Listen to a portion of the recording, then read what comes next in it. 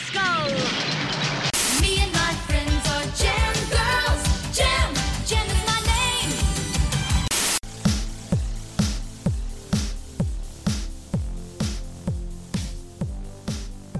Hello and welcome to Gem Girls, the 80s cartoon podcast where we are watching, discussing, and ripping into your favorite retro cartoons with a special focus on the best worst among them all, Jem and the Holograms. I'm Jocelyn Laws. And I'm Michael Delamonte, and together we will be your guides through the highs and many, many lows of Jem and the wonderful world of subpar animation. Today we are turning a critical, generally bitchy eye towards the 6th episode of Season 1, which is titled Starbright Part 1, Falling Star. That's right, folks. Yet another multi-part episode to keep us on the edges of our collective seats, because, nothing will get me through this show like a cliffhanger. And like many of the episodes in this series, Falling Star is written by Gemophile-in-Chief, Christy Marks. Kudos to Jocelyn for that. I did not come up with it. You're welcome. Yes. Many thank yous. The world thanks you, Jocelyn.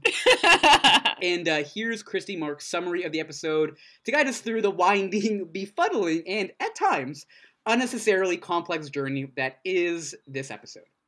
So, Howard is throwing Jem and the Holograms a party to celebrate the start of their movie. Anthony, if you remember who that is, introduces Jem to Video, who wants to film a documentary about the film. The first day at the studio, Jem and the Holograms find out that the studio has been sold. Eric is now in charge of the picture. He has a new script and plans to make the new co-stars of the movie the Misfits, the hottest stars in Hollywood. The contract says that if Jem and the Holograms fail to perform for any reason, they're out. That was the longest thing in the world. I don't even know. It sounds simple, but also, what? Yeah, that is so much. And, someone's name is Video? Yeah. How peculiar. I wonder what they do. Oh, they film a documentary. Anyways, we'll get more on that bullshit in a second. Because while all of that happens, a lot of other fuckery goes down in this episode. It is hard to even know how to really wrap your head around it. Yeah, I totally agree. I had to start and stop this episode 50 times. I also watched it twice back to back. Oh, wow. Yeah, dude, I really tried to understand this episode. Yeah, how you feeling though? A back-to-backer. That's intense. Yeah, it was a really intense couple hours for me over here. What? A couple hours, all right. Yeah, dude, I was doing research and typing things up. You're welcome. Yes, everyone, Jocelyn put some way more effort into this and most other things. Rude. I meant that in a nice way, like you actually care. I thought you meant other things in my life. I'm just letting everything fall apart while I only care about this. No. I much more meant you put effort into this and all other aspects of your life. Or at least an aspect that I do not put any effort. Oh, that's beautiful. Thank you so much. No problem. That's a beautiful moment of friendship right there for you folks. Exactly. Lust in it. Lust in it? Soak it Bask in it? Bask. Yeah, that's what I'm trying to say. Thank you, Jocelyn. Soak it up, bitches. Soak it up. So before we jump into the nitty-gritty of this episode, and I will warn you, there is a lot of nitty-gritty, a lot of unnecessary details. I don't know what the fuck is happening. I like the excessive use of nitty-gritty, though. Yeah. I'll use it as much as I possibly can. Please, because it sounds kind of dirty. Right? It sounds super dirty. Up in my neck grits. The nitty-gritty titty committee. Oh, dude, sick. Yeah. I have no idea what that means, but I like it. Me too.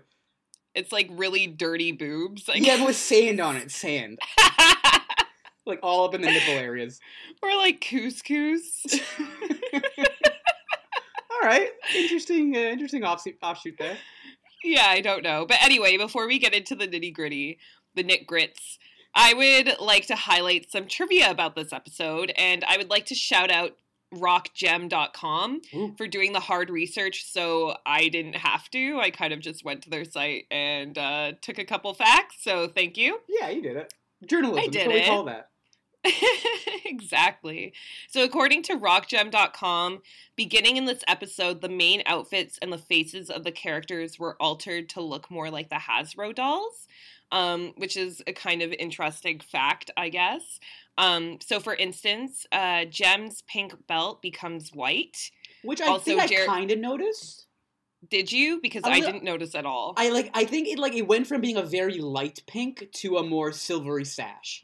And if Okay. you remember in the commercial still image that they show, I'm pretty sure it's always been a silver sash there. But in the show, I guess it's been lightly pink. Anyway, she's definitely had the sash. Okay, cool. So that checks out. And then also, Jerica's pink and blue striped dress with a red belt, a hat, and pink shoes became white and blue striped with a white belt without a hat and blue shoes, which, like, congrats, Jerica, for no longer wearing a shitty hat, And I guess. honestly, dude, I straight up wrote down the moment you see her in an outfit without a shitty hat, and I was like, oh, Jerica looks pretty good. Oh, we'll get there. I think I wrote it down. I don't think I had a single moment like that in this entire episode where I was like, oh, Jerica looks good, except when she was Jem. But we'll get to that too. Yeah, well, I often like what Jerica looks like as Jem. I just never what Jerica looks like. Yeah, Yeah. fair enough. So yeah, let's get into this episode. The dirty deets. The Nick Grits, if you will. So The Nick Grits. it starts off, as it often does, with a small girl reading basically what happened in the last episode. Yes. To which, an interesting point that there's a little bit of a time jump, because she's like, 6 months ago, all this shit happened, the past 5 episodes. So I'm thinking we're getting like a little, this is moved forward in time since the Battle of the Bands? Or maybe it was from episode 1 to episode 5, maybe like 4 or 5 months happened, and now we're 1 month ahead. I don't know. Yeah, I don't know. I was under the impression that she was saying that they've had that competition between the Misfits and the Holograms for the past 6 months. And like Howard Stern 6 months, or Howard Stern. Sands, Howard man. Sands. 6 months ago, Howard Sands like devised this competition. That's kind of what that was kind of the impression I was under. Which makes a little bit more sense, because now they're in like starting the production of the movie, which was already kind of hinted at in those episodes. Either way, Hinted at. It was like whatever. stated Yeah, it was- plainly multiple times, much to my confusion each time. Right. I was trying to give it maybe a little more sophistication than it deserves. My bad. Yeah, no worries. I forgive you. So, like Christy says, Howard Sands throws a party for Jem and the Holograms to celebrate the start of their movie. A fabulous part. A fabulous party with all, like, the glamorous, ethnically diverse rich people in attendance. But what is really confusing about this party to me is that he's throwing it for her, but it's at Jerica's mansion, the orphanage, and Jerica is, like, doing all the work and is using, like, orphan-free labor. Yeah, that actually is true. I definitely noticed the, like, children feeding all of the rich adults. I loved that. Really loved it. But I forgot that underlying element of Howard Sands is throwing the party for her. But yeah, it's at Jerica's house, which technically was his. So I understand that a little bit more. But he couldn't pay for caterers, so these children don't have to work into the night. Yeah, right? And, like, wouldn't caterers do a better job of feeding these, like, rich, fancy people anyway? Like, what expertise do these orphans have? None. They're children. They're kind of stupid too. Yeah, and moreover, the optics of, like, locking these children away out of sight, like, in the kitchen while they cook food for these adults is not great. They're learning work ethic. They're getting that moral fiber Jerica loves so much. You know, it's character building. Yeah, Jerica really needs to relax with that moral fiber bullshit. Yeah, she really does. But to the party itself, I do want to, because it was a very ethnically diverse party, which I give them credit for, to which if you spot in the crowd, there is definitely Indian Little Red Riding Hood. Like, the woman's outfit is Little Red Riding Hood, but she's like an Indian woman. It's great.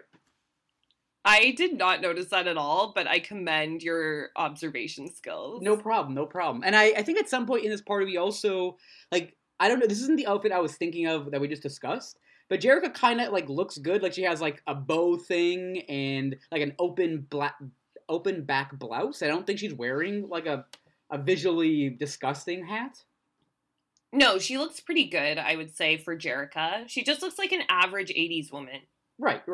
Which is, you know, a 5 as opposed to like an offensive 2.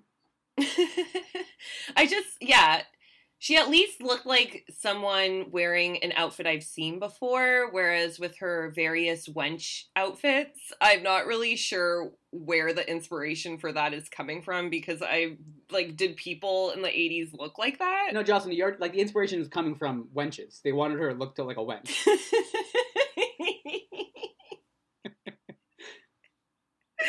That's very inspired, I must say. Yeah, exactly. You never see that.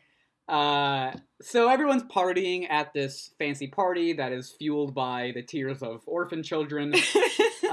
And Candace DeVoisin is there, and she kind of busts. She's like getting ready with all the holograms and Jem. I'm pretty sure she's there too. Yeah, and she's busting out all of her clothes, and she does say, "Look at all of the like Jem fashions I made." And is this the first time we've heard fashions in the plural? It might be, actually. Because I don't know if I've ever heard them. They've said, like, the normal use of the word fashion before, but I've never heard them refer to an outfit or article of clothing as a fashion. Yeah, this might be the first time, actually, and it won't be the last. Yes, of course not. But that's, I think, maybe the first time, so I'd like to just, you know, notify this moment in history. Yep, thank you. No problem. I really enjoyed this moment. Actually, I enjoyed this entire episode, I'm not gonna lie. There's so many things happening. I don't know, I found parts of this episode infuriating, by which I mean solely Clash. I hate Clash more than any other character. I would rather see Ashley on screen than fucking Clash. Yeah, I agree, but we'll get to Clash. Yeah, we'll get to Why Clash, she's and then I'll awful. get, like, I already, like, you know, you can tell I'm a little bit angry, but, like, I'll get furious. Yeah, and rightfully so. So, during this entire party, Jerica is kind of feverishly switching back and forth from Jem to herself, and, like, talking to Rio, dodging Rio, kind of running all over the place. And she gets in contact with Synergy to check up on her, and was like, Synergy, like, I'm changing back and forth so much. Can you handle this? To which And Synergy's like, no, dude, it's all good. I can emit 600 illusions at once. Like, don't stress, girl. Yeah, and I was like, you know what? Synergy is holding it down. 100%. She's like, yeah, Jerica, like, do a bunch of business. I'm fine. Yeah. But this is a particularly, like, confusing time for Rio, I guess, who seems to have, like, wholeheartedly accepted the fact that he's super turned on by Jem. In a very forward, like, full sleazeball, like, style, though. Because as soon as he sees Jem in a dress, he says verbatim, "You're so hot, you'll melt the cameras." And it's just like, dude, like, you have a girlfriend. She's at this party. Yeah, and then he, like, plants one on her, you know, unproblematically, whereas before he was a little tormented about it. Now he's just like, yeah, Jem gives me a huge boner, and I'm gonna lean into it. Yeah, and, like, effectively makes her his side piece. Pretty much. Yeah, and so this interaction is cut short by the weird, like, Peggy Hill-looking house lady. Right. I kind of love her. I don't know if she's been given... I think she's, like, Miss something. Miss Grant? Miss Grant. I don't know. I feel like they give her a name and you sometimes hear it, but she's not an important enough character that we actually know her name. Yeah, she's like a maid or something. She's the help. Yeah, she's the one really caring for the children, I gather. Yeah, the nanny or whatever. Yeah. So yeah, the Peggy Hill woman tries to find Jerica because she needs to let her know that Bonnie is having trouble with her eyes. Yeah, Bonnie has some shitty eyes going on. And just so you know, Bonnie is one of the orphans. Right. And it's not Bonnie, it's Bon-E, just so everyone is aware. Yeah. I'm not really sure how to spell that. I but- literally think it's like BON-EE, but I could be wrong. Okay. I think so. All right, fair enough. So yeah, this is the introduction to a subplot that I don't even know why it's in here. It Yeah. lasts for maybe like 40 seconds. Exactly. Like we see it in the first 5 minutes of the episode and then the last 15 seconds of the episode. The only time this has any relevance to anything going on. Yeah, my prediction is that in part 2, they'll kind of explore it more. Right, right. But at that point, like, why make it a two-parter? You know? Like, it I just be have it no could just be the idea. next episode. You know? I don't know why they do half the things they do on the show.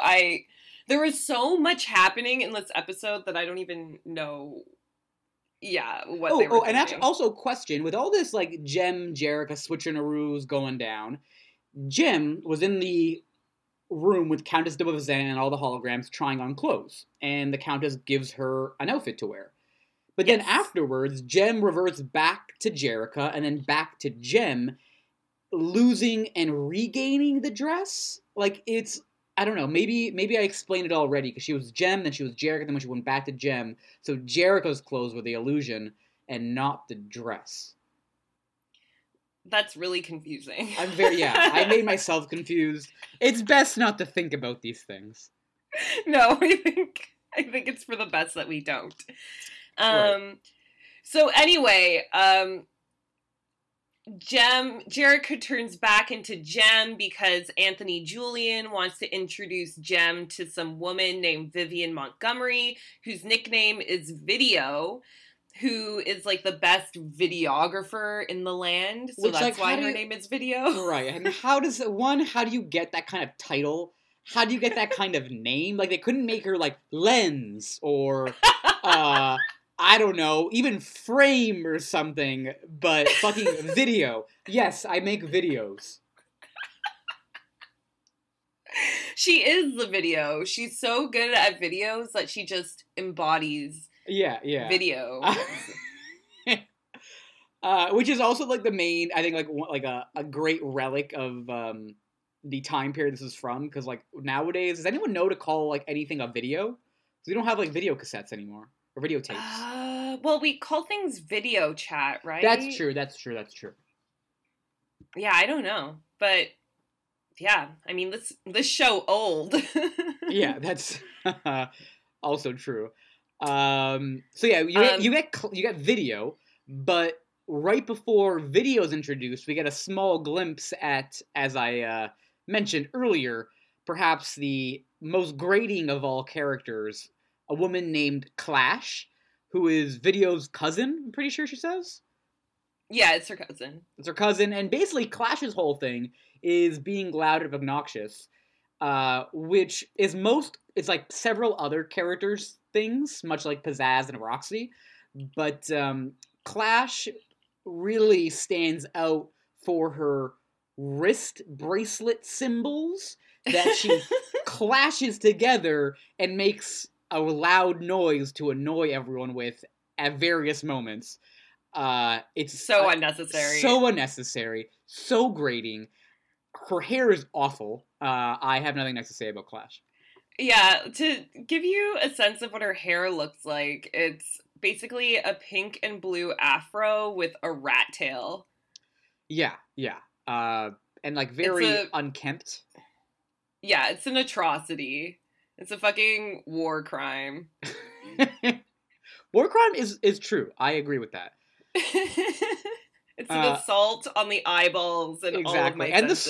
the soul, truly. It's like an arrow to my physical and metaphorical heart. Wow, that's a lot. And not in like the cute Cupid way, in like the vengeance kind of a way. So anyway. I felt it was very important I make that distinction, you know? Yeah, definitely, because, yeah. No, you're not stricken by love for her. No. It's much more like her awful demeanor and visage hurls a harpoon at the very core of who I am physically and emotionally. So you hate her more than Ashley. Yes, to summarize. I mean, at least Ashley is like a preteen, right? Like she can't help being awful. Exactly, But like this exactly. woman is like her the full manifestation of who she is. And like And she that's gets off on it. She's depressing. like, yeah, I'm fucking loud. Clash. And it's like, oh, fuck you, you know? Yeah. And we learn later that she's the Misfits' biggest fan. Right, which right. Makes sense. Which, I don't know. I think she just, like, said that to be, you know, a shit disturber. She wanted to, like, get Fair in enough. and, like, clash it around. I don't buy the real Misfit love. Fair. I mean, like, they are a duplicitous bunch, and I'm sure they attract more duplicitous people. You know? You think their the orbit. Misfit? Yeah, I guess the Misfits are duplicitous, but also very. They're not sneaky. They To a can degree, be. They can be. They try to be, but I don't think very successfully. Mainly because I think Roxy and Pizzazz are like kind of too stupid. But they're also like very upfront. I don't know. You know what I mean? They're conniving, I would say, more than anything. Yeah, and they do scheme. They try to hatch some schemes and such. They're just also, I don't know, I feel like they do it poorly because they're very obvious about everything. Yeah, for sure. I think Eric Raymond is probably a little bit better at scheming. Oh yeah, Eric's king of schemes. King of schemes. So let's move along. Right. to- So we're back at the party. We like Jerica's like rummaging around doing her shit, and that's when we see the orphans in the kitchen in a little bit of child labor. And Rio pulls Jerica away to kind of be like, oh, you know, enjoy the party or some shit. And Jerica says to Rio, like, Jem looks pretty good, doesn't she? And it's like, Jerica, what are you playing at here? And Rio says, yeah. like, she makes the air sizzle like some dazzling dream. And it's like, dude, why would you say that to your girlfriend? I know. And then he goes on to say, you're not like Jem. You're responsible and comfortable to be with, which no one wants to hear ever. Right.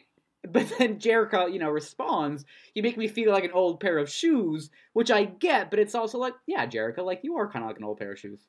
For sure. Yeah, you really bring nothing. You bring no glitz or glam. You know what I mean? Like, you don't dazzle, and No, that's yeah. kind of it's kind of your fault. You choose to be that way. Yeah, and she's all, like, sturdy and steadfast instead of being, you know, spunky and glitzy.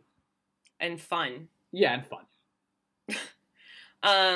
But Rio's like, oh, well, like, I can make you feel better or whatever, and then they kiss, which brings us to the song, Who Is He Kissing? Which seems to, like, take us into Jerica's paranoid mind. Right, which features a lot of silhouettes. I'm just saying, this video is like silhouette on silhouette on silhouette action.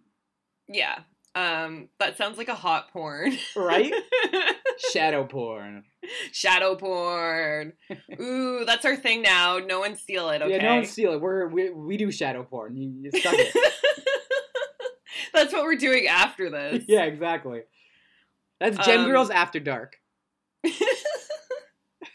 It's just our silhouettes in like questionable, suggestive positions.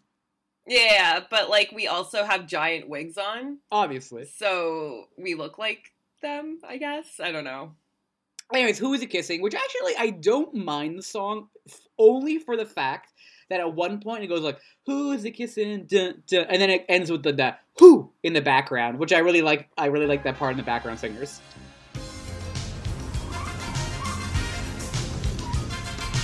Who is he kissing? Is it me?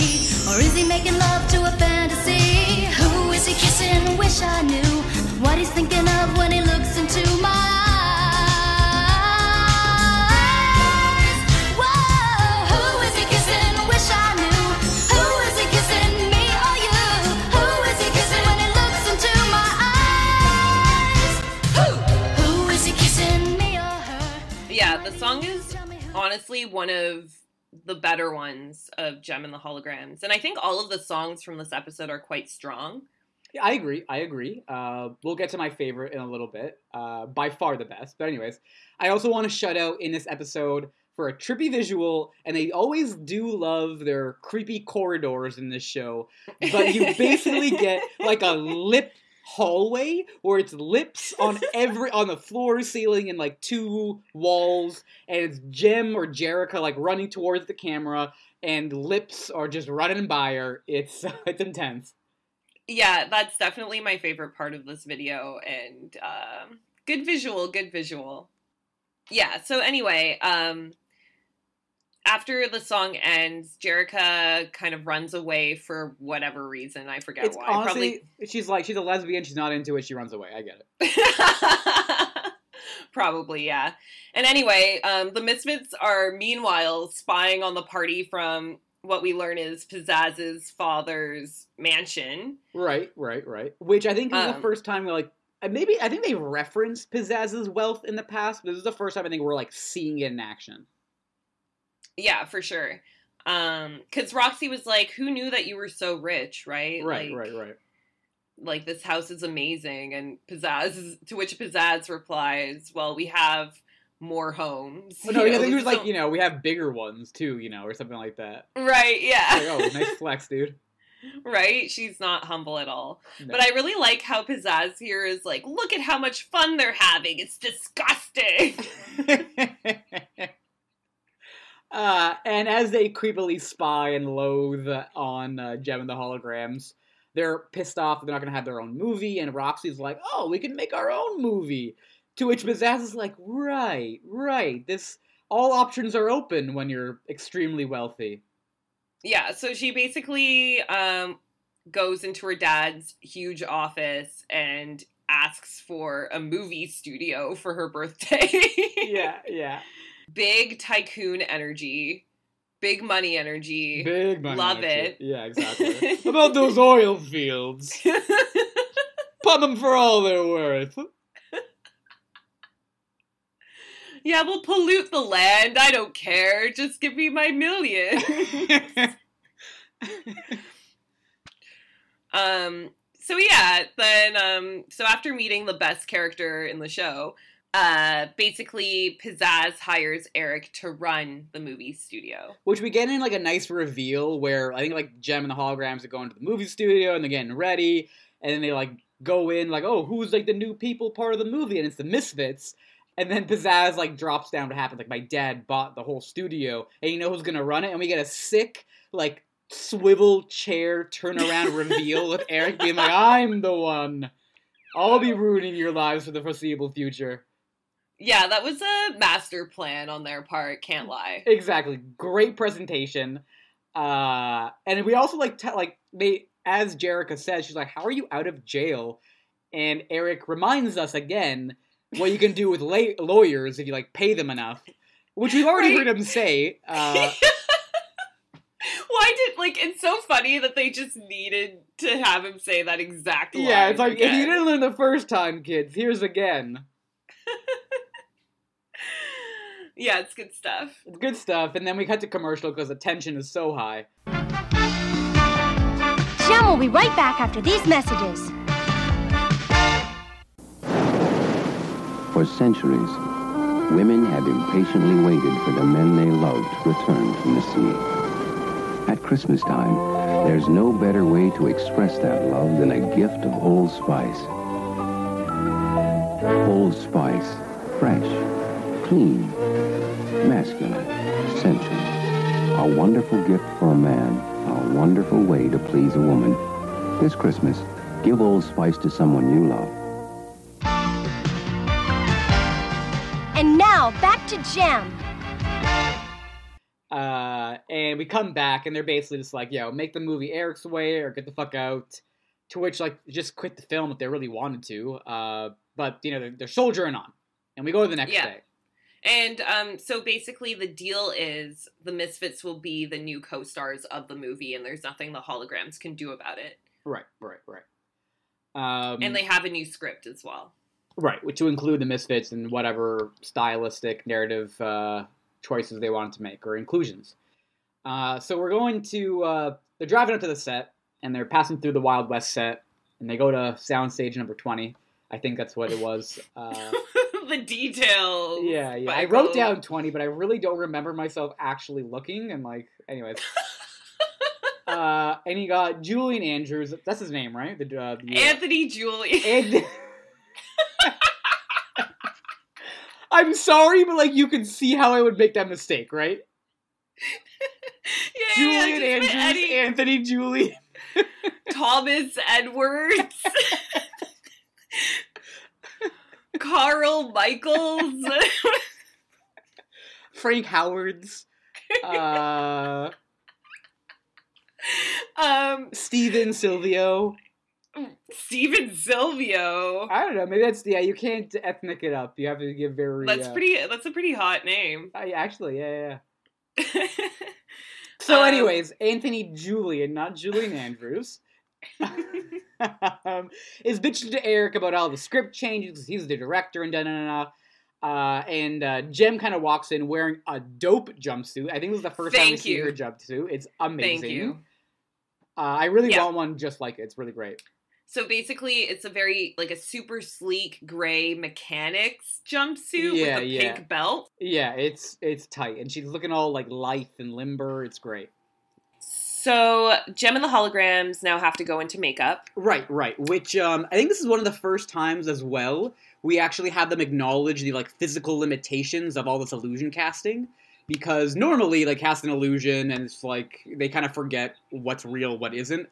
But in this circumstance, they actually point out, they're like, Jem, if you go get your makeup done, the makeup lady is going to be able to tell that you're just an illusion, so you can't have your makeup done here.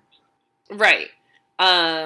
Which Jem does come up with a clever work around that by telling her, like, hey, listen, like, I have to do my own makeup. To which the downside, though, she comes off like a bitch, because Pizzazz, in all her, expert scheming glory, basically tells the makeup person beforehand, like, that Jem, she's real fussy. She's not going to want you to do her makeup kind of thing. And lo and behold, that's exactly what happens. So that makeup lady fucking hates Jem afterwards. Yeah, she's, like, really going around, like, gossiping about how awful Jem is after that.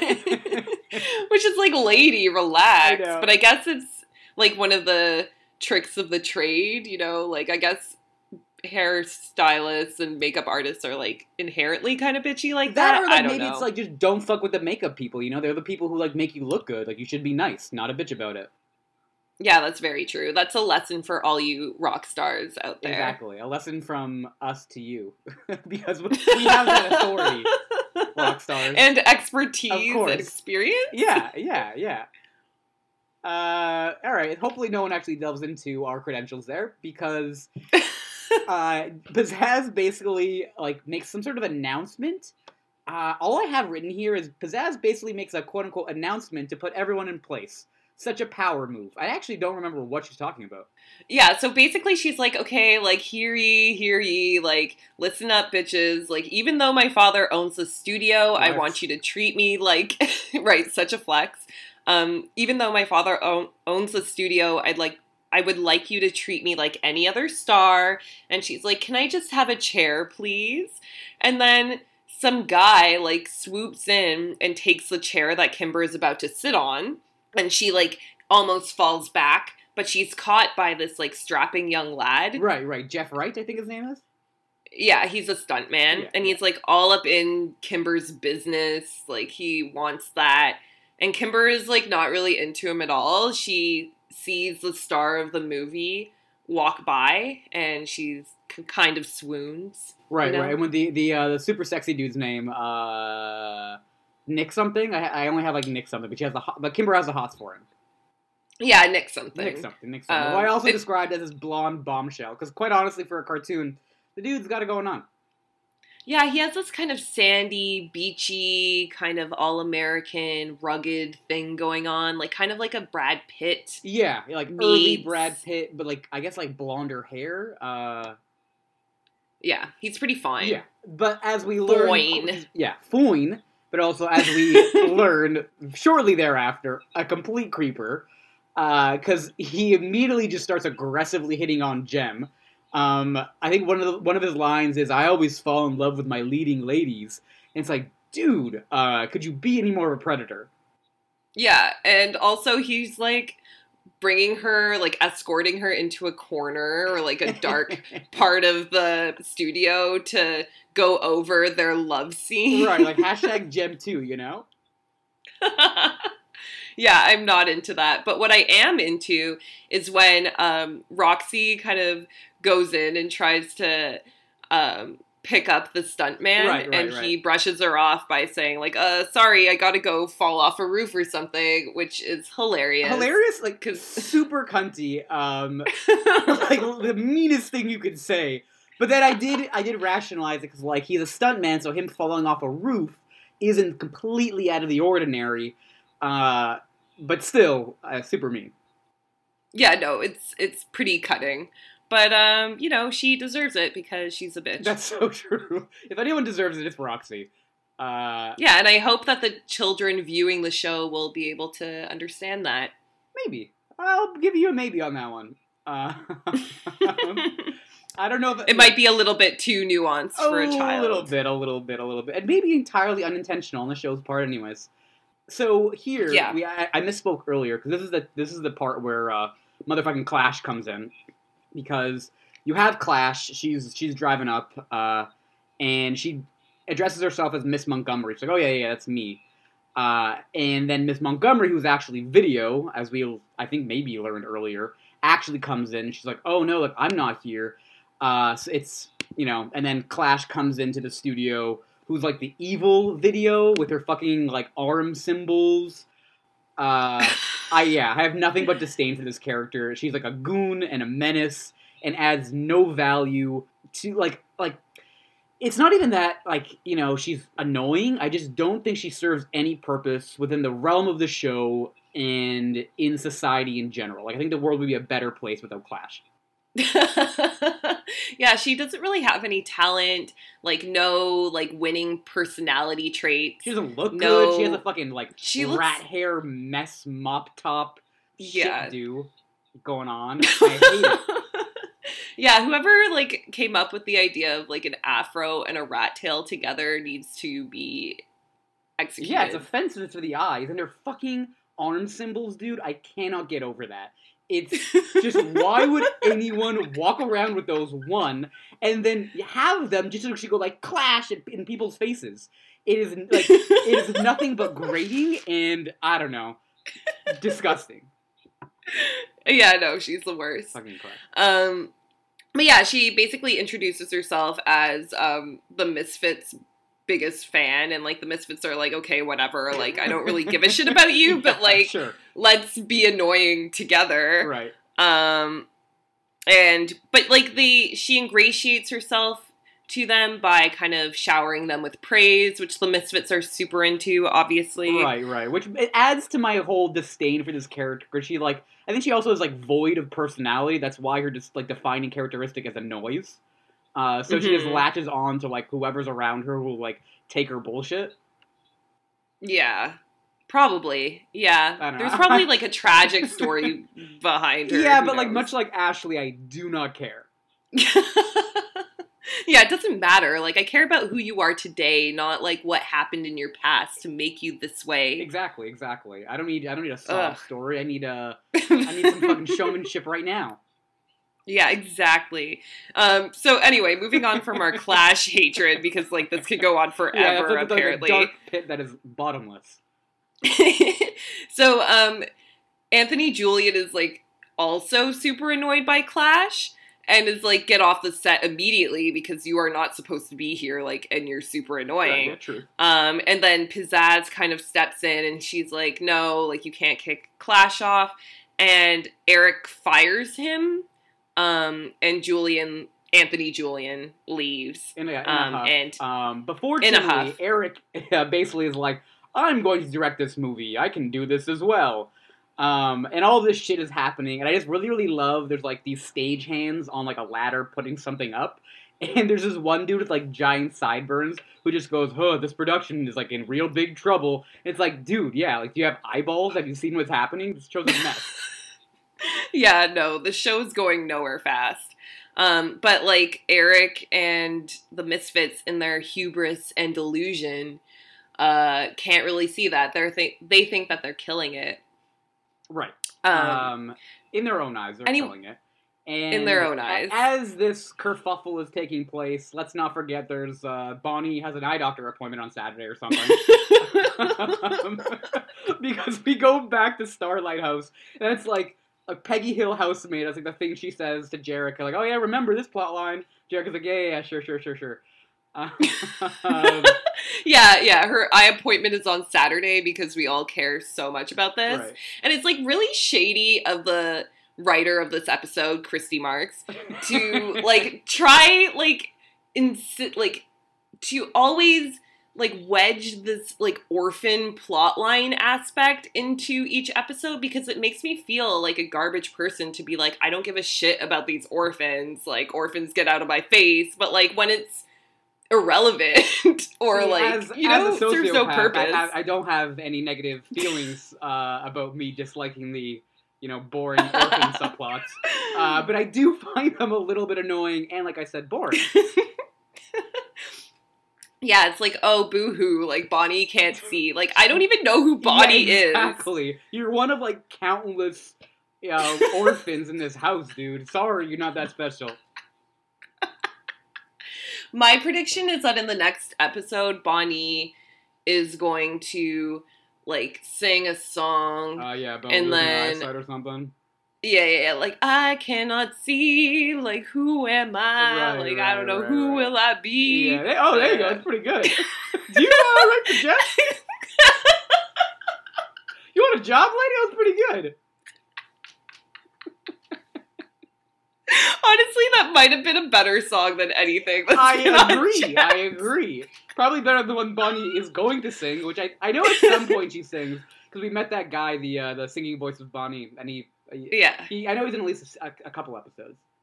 Yeah. So I think this is her time to shine. And my prediction is that they're going to throw a benefit concert because the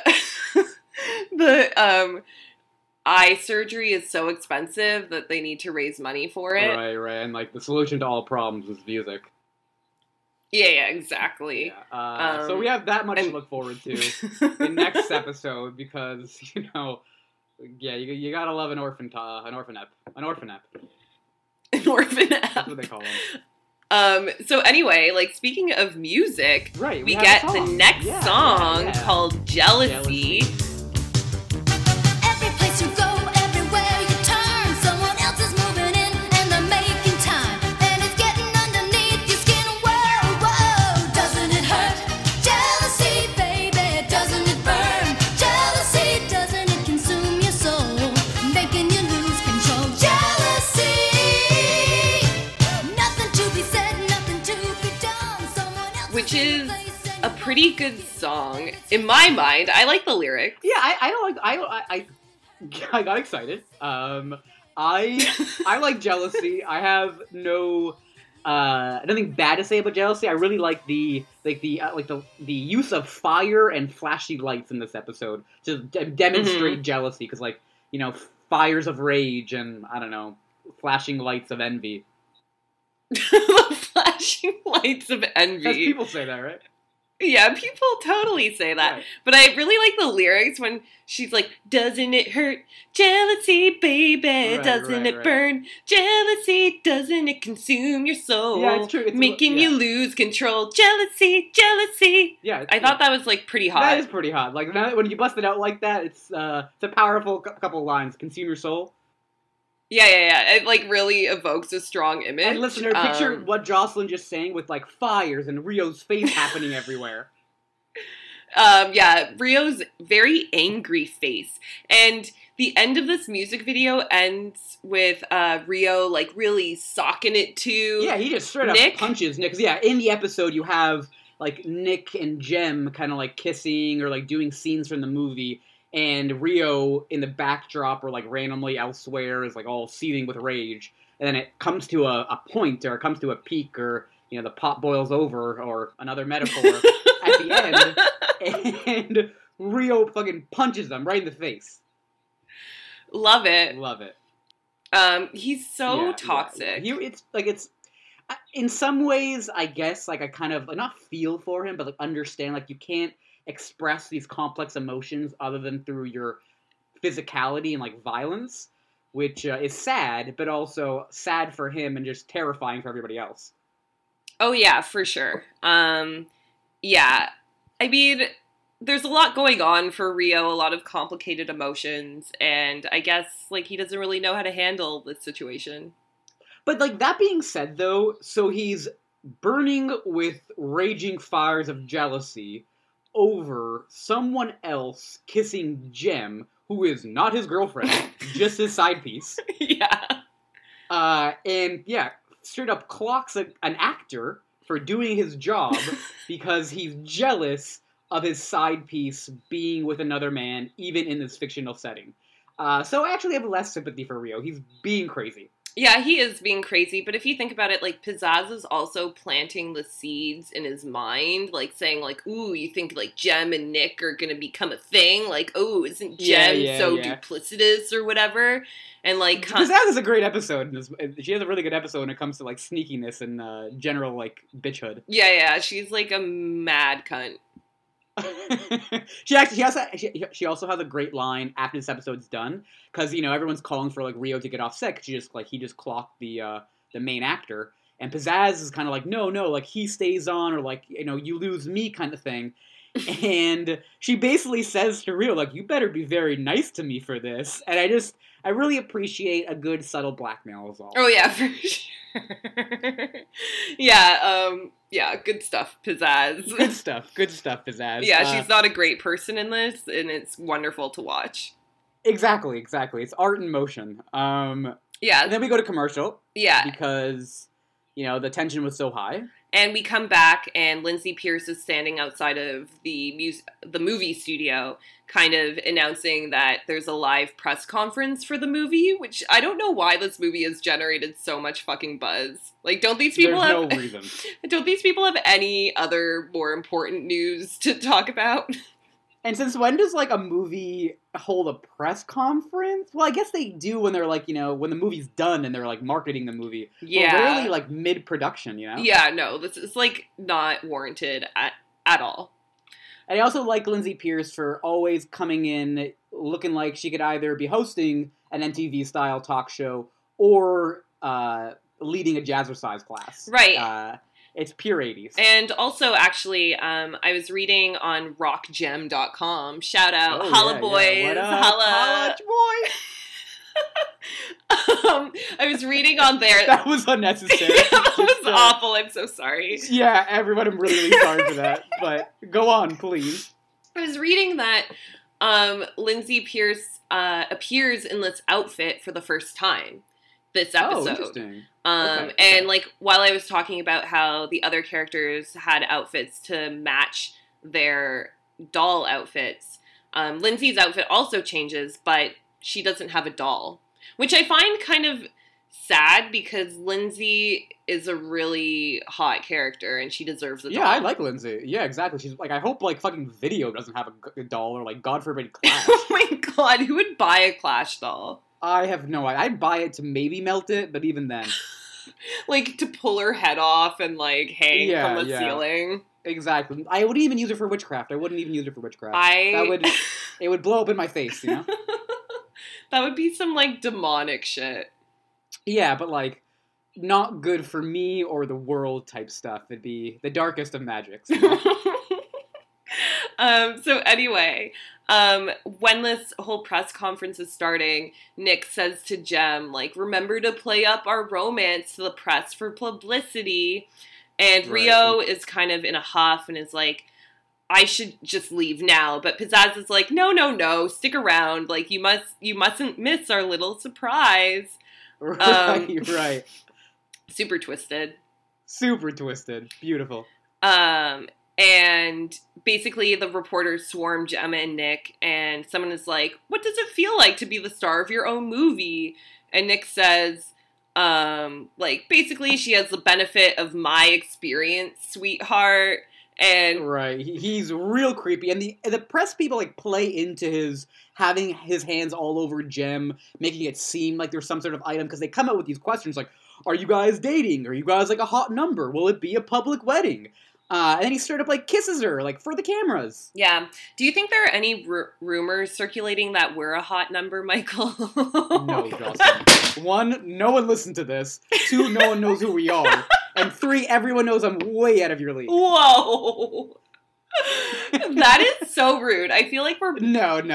We're in the same league. If not, you might be out of my league, TBH. I'm kind of short. But, like, we're different, like, sexualities. So does it matter? We'll never actually be dating, of course. But, like... But I feel like it does matter. Of course it does. I don't know. Yeah. I think we're the same league. You're very handsome. I would say so. You're very pretty as well. You're beautiful. Thank you. Someone needed to say it. And I did. No, I meant about. too. Oh, thank you. I meant about both of us. We needed to praise each other. Yeah, it's true. So anyway, the blatant, unabashed egotism aside, you can really feel it. it's palpable. Exactly. So basically, like, Nick, like, plants one on Jem, and they're, like, kissing in front of everyone, and Kimber is pissed about it because she's super into Nick, but she also is, like, tired of Jem, like, kind of stealing all of the thunder. And Eric... Right, which I totally get, and I like you're about to say, Eric, you know, understanding all of the... Well, maybe not intricate, but all of the, like, emotional calamity going within Kimber... He, like, takes this opportunity to fuck with her, comes in with his, like, Jedi mind tricks and goes, like, you're the real talent of the group, you don't need Jem, I can get you a scene with Nick. It's masterfully done, especially because it's kind of true. Mm-hmm. She is the talent of the group, and, like, she probably should be recognized a little bit more. Yeah, and that is a definite, like, high EQ move for Eric, to really see through Kimber and see, like, the core of her discontent and resentment. Yeah, it's sad he only uses his powers for evil, you know? Yeah, like, who could he have been if he was a nice guy? I don't know, yeah. That's a mystery we'll have to delve into at a later time. I think we should, really ponder that. Yeah. Sit on it for a while. Sit on it. Sit on it. I was about to say I'd sit on Eric, but, like, I really wouldn't, actually. You would sit on Nick. Oh, 100%, dude. 100%. Even as creepy as he is, I would still do it. There isn't a character in the show I would sit on. Maybe, oh, really? The thick cowboy, the thick motorcycle cowboy. Yeah. I take a ride on that. Or drama cowboy. Drama cowboy for his personality, though, you know? Yeah. Such a drama and cowboy. He's a cowboy. So, we have mind games played by Eric. And as this is all happening, the Misfits kind of bust out this, like, movie sign they made where they basically just, kind of cut Jem the Holograms out, and it's like, we're the new stars of this show. Jem the Holograms are our co-stars. It's like the Misfits featuring Jem and the Holograms. They had this, like, giant sign. In tiny letters. The Jem and the Holograms are written in tiny letters. Yeah, and, again, Pizzazz somehow, like, drops or subtly hints, or not so subtly, that her father owns the studio kind of thing, so don't no one fuck with her. Yeah, pretty much. That's her favorite angle to play, I guess. Yeah, I mean, she has money. It's all she really has, so you might as well just talk about it constantly. For sure. So yeah, Rio is like, I didn't know anything about this, which, why is... So Jem is mad about it, understandably, but, like, Rio is like, I didn't know anything about this, and Jem is like, oh, I'm sure you didn't. Like, why would he know anything about this? Yeah, it was a really weird moment of, like, Jem, like, yeah, why don't you believe Rio? There's no evidence to suggest otherwise. And it's especially strange because you're the one kind of seeing another guy, at least to the public. Like, you think she'd be a little bit more apologetic? Yeah, she just came off of kissing a guy for publicity. Right. And then directly after this, there's a really funny moment with, like, some, like, light, subtle racism. Because Eric's, like, taking questions or whatever, and they're basically like, you've never directed a film before. And he's basically like, that's why I have, like, the greatest crew. Like, I have helpful Miguel. And it's just like, oh yeah, Miguel, the helpful Mexican, for sure. You know what? I read that moment as kind of racist too. And Right, yeah. I'm not exactly sure why. I don't know if it's because it's coming from Eric or what. I think it's because it's coming from Eric. He's talking about, like, a person of color that he's basically just kind of, like, using to get his own way kind of thing. I don't know. I took it as, like, he's basically just, like, using these people of color for labor. Mm-hmm. But I guess they're being paid, so I mean, that's not necessarily, like, bad, but Well, I don't know. he did earlier on, like, threaten to fire Miguel. True. He was shitty to Miguel earlier. That is right. Yeah. But anyway, we don't like Eric talking about our visible minorities. Exactly. That is not his place.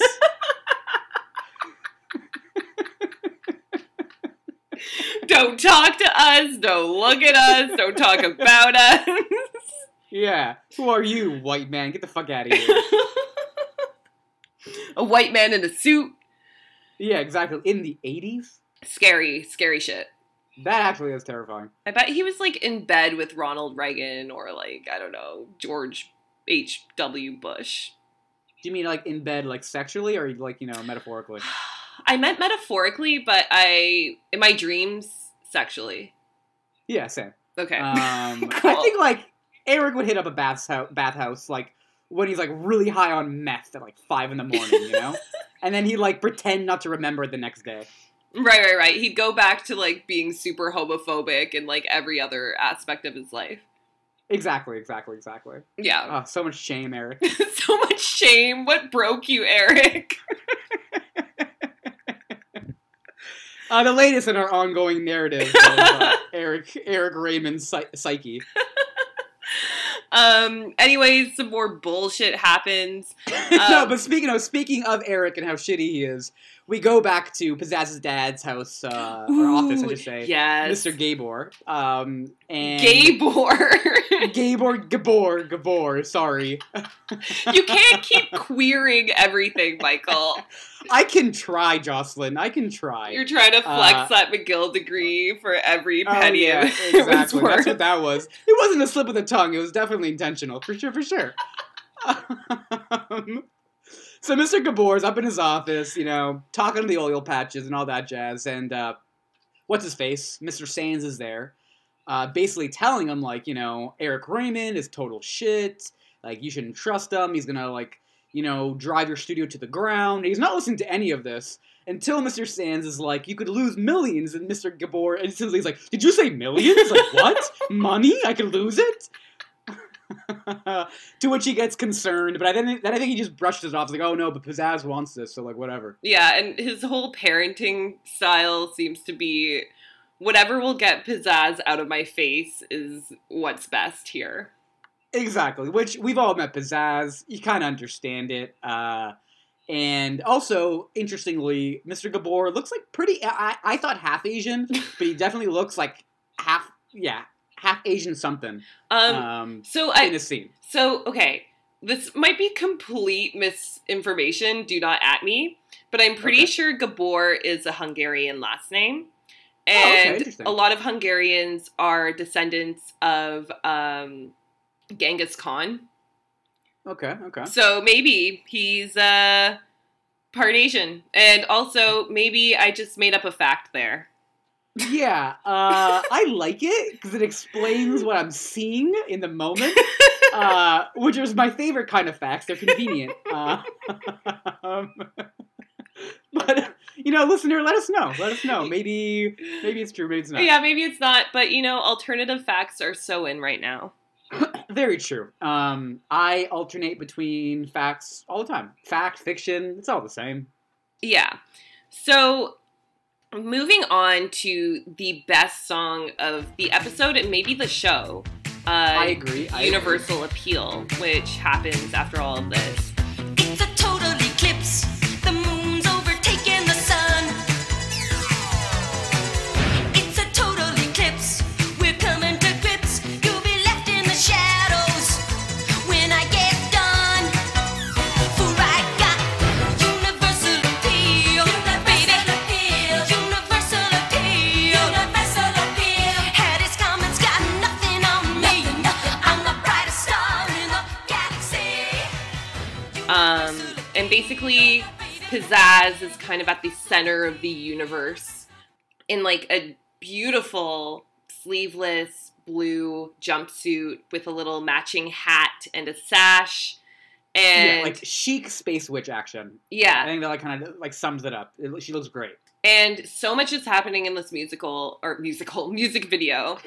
A lot of interstellar, a lot of celestial imagery. Like it opens up with like these two spheres like racing each other, and like one is blue, one is yellow, and like one is the moon and one is the sun. Then you realize like the moon is Pizzazz and the sun is Jem, and like the moon slowly takes over the sun and like I don't know, makes it crash away or something. It's really cool. Yeah, so basically it's a total eclipse, which matches the opening lyrics of the song, which is like, it's a total eclipse, the moon's taking over the sun.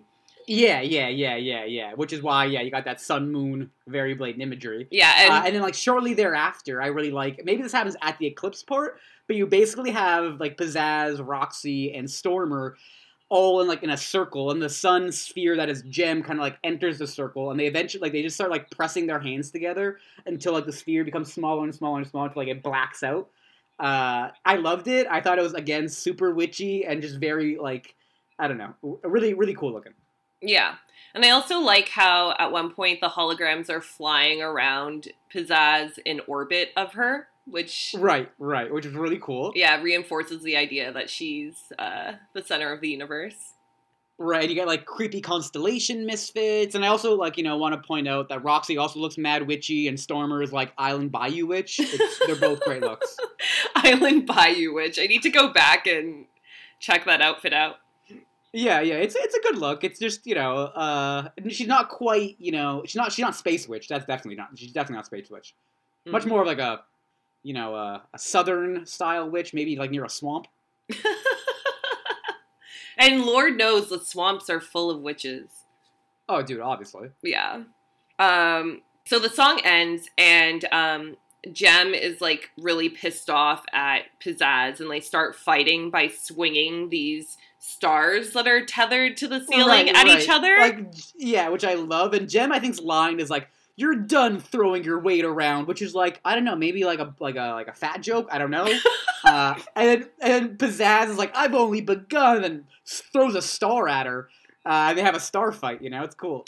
And I actually appreciated that Jerrica or Jem stood up for herself in this moment, because usually she's such a beta bitch. So true, I agree. But I also think Pizzazz would like ruin Jem. Oh yeah, for sure. If like there was a scrap, like if they're in like if there was a back alley smackdown happening, Pizzazz would definitely take her. Exactly. Or Pizzazz would like have the upper hand. Maybe like Jem would get one hit in. Pizzazz would be like, "Oh, this shit's not for me." Call in Roxy, and then Roxy would really fuck Jem up. Yeah, like with a rusty shiv. Yeah, exactly. Bust her kneecap. Like, not curb stomp her, but like get her into curb stomp position and whisper in her ear like, "I could have, I could have." Right? That is terrifying. Yeah, it is really scary. I don't know why my mind went there. But that is, yeah, I don't know, Michael. Good stuff. So, they have this fight and they people pull them off each other, and Jem quits. She's like, "I'm done with this." Kimber is wearing some really ugly green thing, which I do not like. But she does demonstrate her loyalty because she's like, I'm going to go with Jem. Like, screw you, Eric, and your promise of a scene. Like, I don't need this shit. Yeah. And I also love how in this moment, because like Jem, as people who the audience do in the episode, we understand where Jem is coming from. She's put up with a lot of bullshit. It seems, logical for her to storm off. But everyone thinks like Jem is like a giant prima donna bitch about it. They're like, "Oh, like glad she's gone." Yeah. Like the freaking hairstylist or makeup artist who already hates her. It's like, yep, right, typical Jem. Yeah, exactly. Fucking classic Jem. It's like you don't even know her. But she does, She does. My prediction for next episode is that she's going to realize how awful the Misfits are, and then she'll be like, "Oh, Jem, like, so sorry. Like, I shouldn't have listened to Pizzazz." Yeah, you're probably right, because that's the formula that they use in the show, but Yeah, we'll see. everyone has to end up loving Jem and the Holograms. That's the formula. Which, to segue of people loving Jem and the Holograms for almost no reason, Video comes out basically saying, like, I can't make my movie anymore, which is, like, it's fucking ridiculous. She's making a documentary about a movie that no one's going to care about. It has no bearing on anything. But anyway, she says that. And Jem apologetically is like, oh, like, you're not going to be able to make your movie. And Video replies, like, getting to know you is, like, not a waste of time. And it's like, have you had an extended conversation with Jem yet? Like, how long have you known this girl that you're, like, the last 3 days that you've wasted is okay because you befriended this mysterious rock star? I don't buy it. Right, I don't buy it either. Either it's mad ass kissing because she's a rock star, or she has, like, a gay thing for Jem, which is the idea I'm a proponent of. Yeah, I ship that. I see Video as a lesbian, for sure. Definitely. I definitely ship them over Jem and Rio. Yeah, I ship everyone over Jem and Rio. I ship Jem and Jericho over Jem and Rio. Ooh, Jem and Jericho. That's like A little self-obsessed. self-love? Yeah. Auto-sexuality.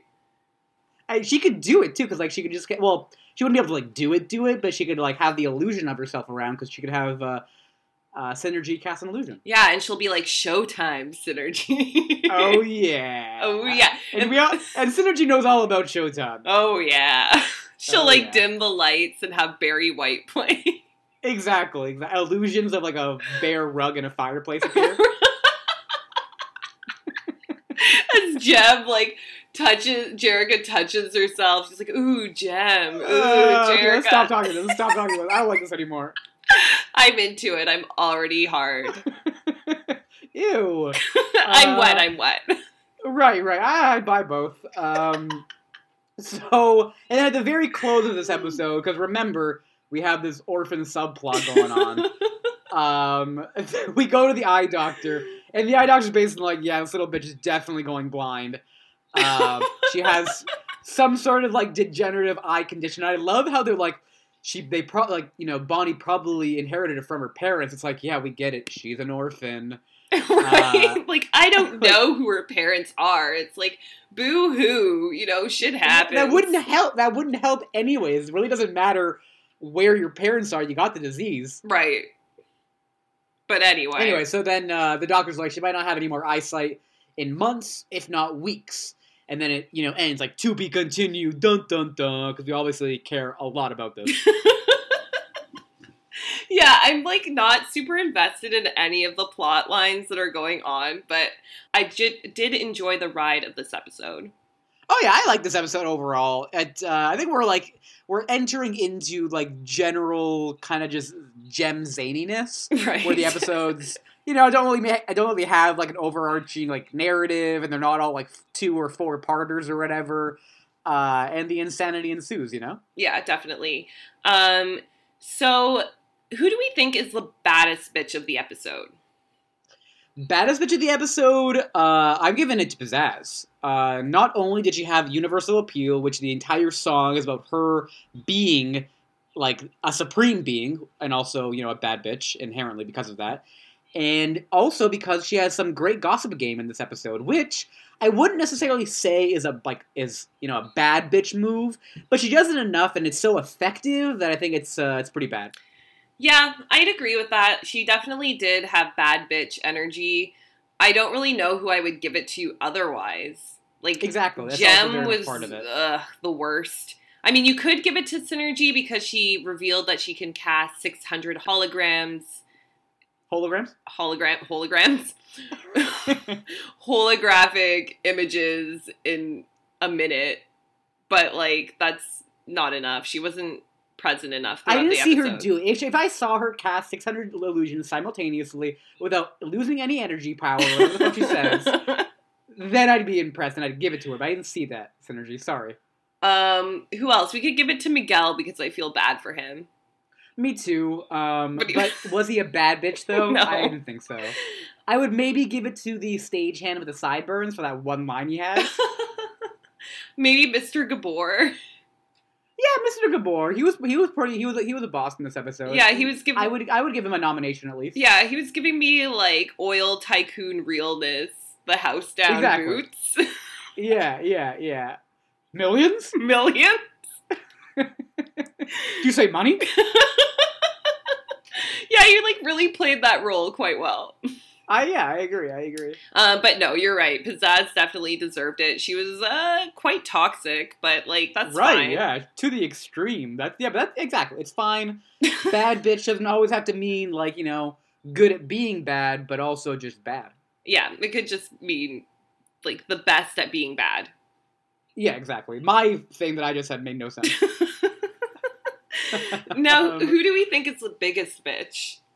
Biggest bitch of the episode, I'm giving it to Nick Predator Man, Yes. whatever his name is. Yes.